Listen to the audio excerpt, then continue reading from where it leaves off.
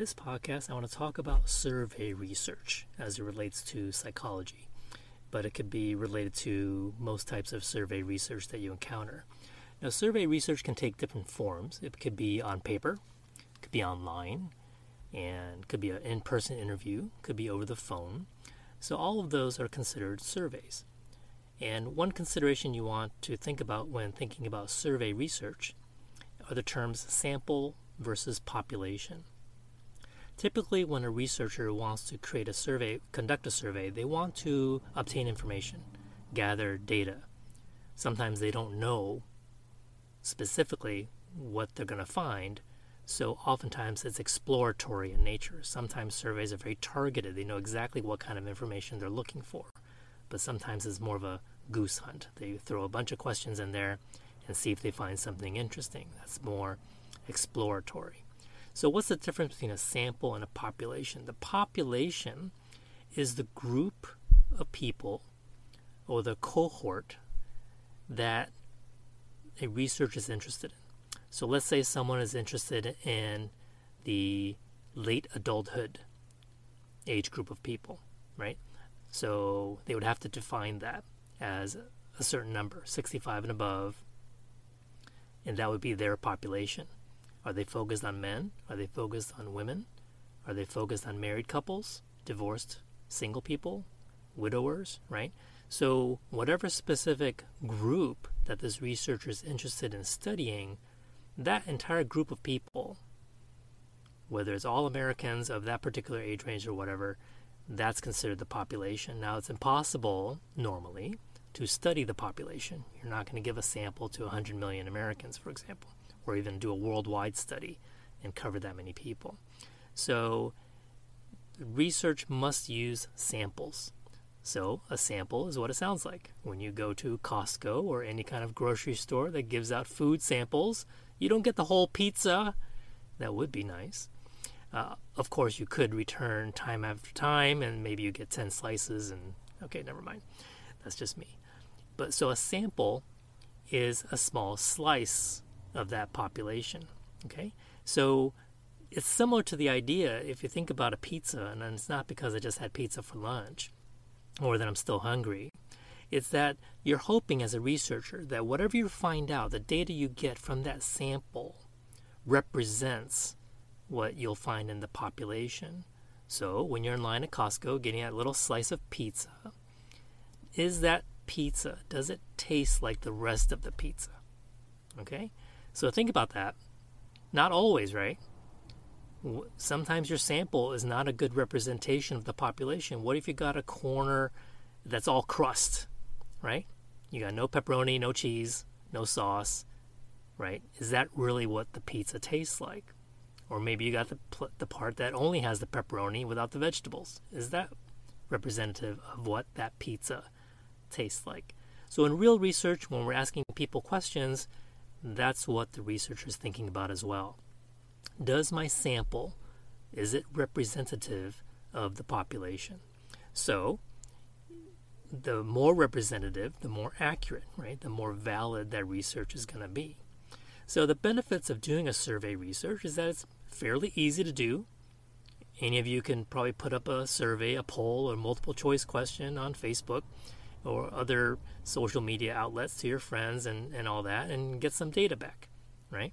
I'm on the Nextdoor app, not that I'm selling it or anything, for our neighborhood, and I created a group that is about essential shopping for essential supplies, okay? And I basically put out a survey, a simple poll. During this time of crisis, and I'm recording this during the COVID-19 more or less shutdown in April, that how are you shopping for your groceries? So I gave choices. I shop online, I use delivery, I use curbside pickup, I go into the store, and so forth. And I was kind of expecting at least half or more than half to be using curbside pickup or delivery. But actually, it was about 60% of people who responded go into the store still, just like they used to. So is this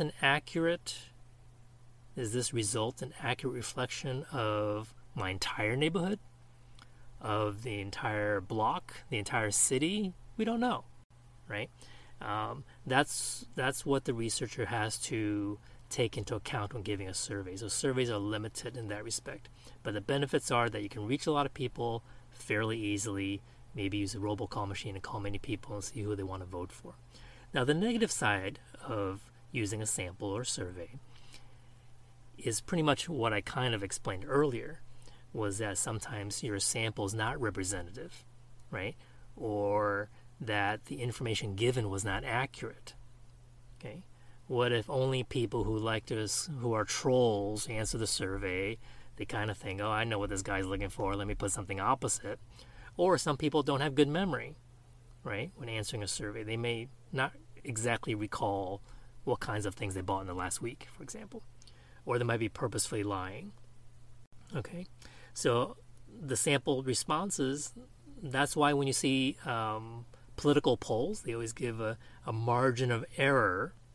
They're making an estimate using statistics to figure out, well, this is plus or minus 5% in terms of accuracy.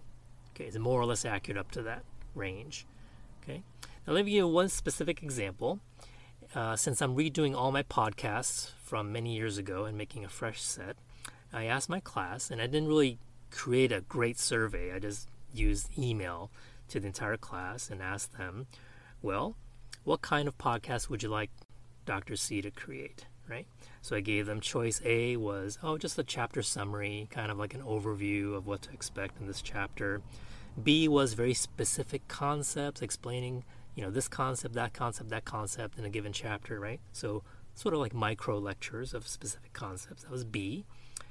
And C has to do with sort of current event type stuff, right? So something that's happening now. How does it relate to psychology? What's in the news, right? I thought that might be interesting for a course to listen to. And then D was a combination of A and C. That is, do some chapter overviews, combine that with these current event type things. Because the main goal of reason for me to give out the survey was that my time is limited, and I want some students to give me some feedback about, how should I prioritize my time in terms of producing podcasts, because they do take a while to do. And the overall results, and I teach 2 Psych 100s and 2 Psych 200s, which is lifespan. Psych 100 is Intro to Psych. And when I combined all the numbers, the D was somewhat ahead of option B. Okay, so very few people chose just option A only, right? So they either wanted B, which are the short segmented kind of lectures, or D, which is a combination of these overviews and everyday current events, right? So I thought, okay, well, I guess I'll just focus on D then. I'll record some current event stuff and then do some chapter overviews. But then I thought I saw a pattern and wondered, are my intro students interested in something different than my lifespan students? Because intro students are fairly new to the college environment. Yeah, they're taking psychology for the first time, whereas lifespan students are a little bit more focused in terms of their professional goals. Most students come in, want to go into a medical field. They're trying to gun for that 4.0 so they can have a good grade point average getting in.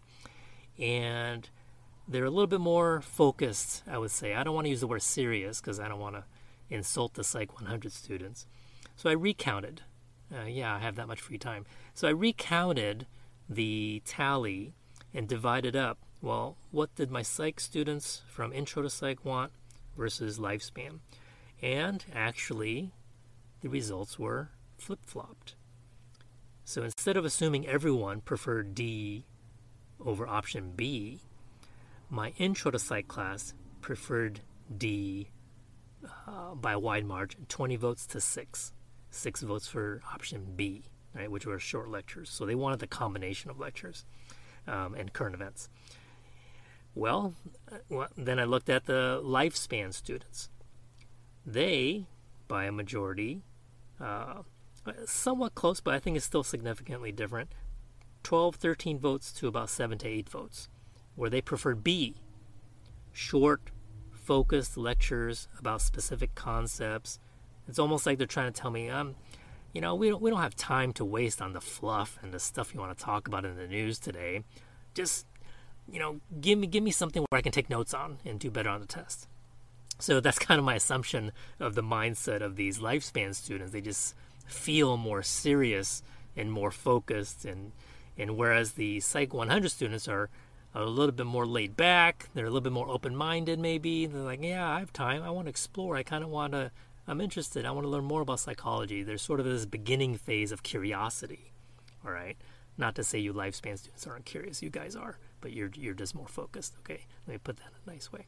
So this data is very interesting, right? How you carve and what information it gives you depends on how you sort out the data. Now, what can I say about the data at the end, though? That's the thing. Can I say that there's something uniquely different about Psych 100 versus 200 students, like I was trying to say earlier? No, I cannot really say that. Those are just my assumptions and guesses. So if I was a real researcher and I was interested in the mindset or approach differences between academic approach differences between Psych 100 students and Psych 200 students, then maybe I would use this preliminary finding to focus on other kinds of questions and give to each set of students. Okay, and then see if I find differences in those responses. So if I have a theory, for example, that, one group is more focused than the other, then I would create some questions that relate to tapping into how focused someone is and see if the numbers, the actual empirical data, reflects back and supports my theory, right? Overall theory. Of course, I don't want you to confuse the terms theory and hypothesis. We all know that the term hypothesis has to do with a very specific guess or expectation of how a particular study is going to come out, right? Will the results support my hypothesis? The end result of that piece of research can then be used to support a larger theory. So a theory is often made up of many pieces of existing research and can change over time. All right, I think you've got enough about the lecture about surveys. So thanks for listening. This is Dr. C, and I'll talk to you soon.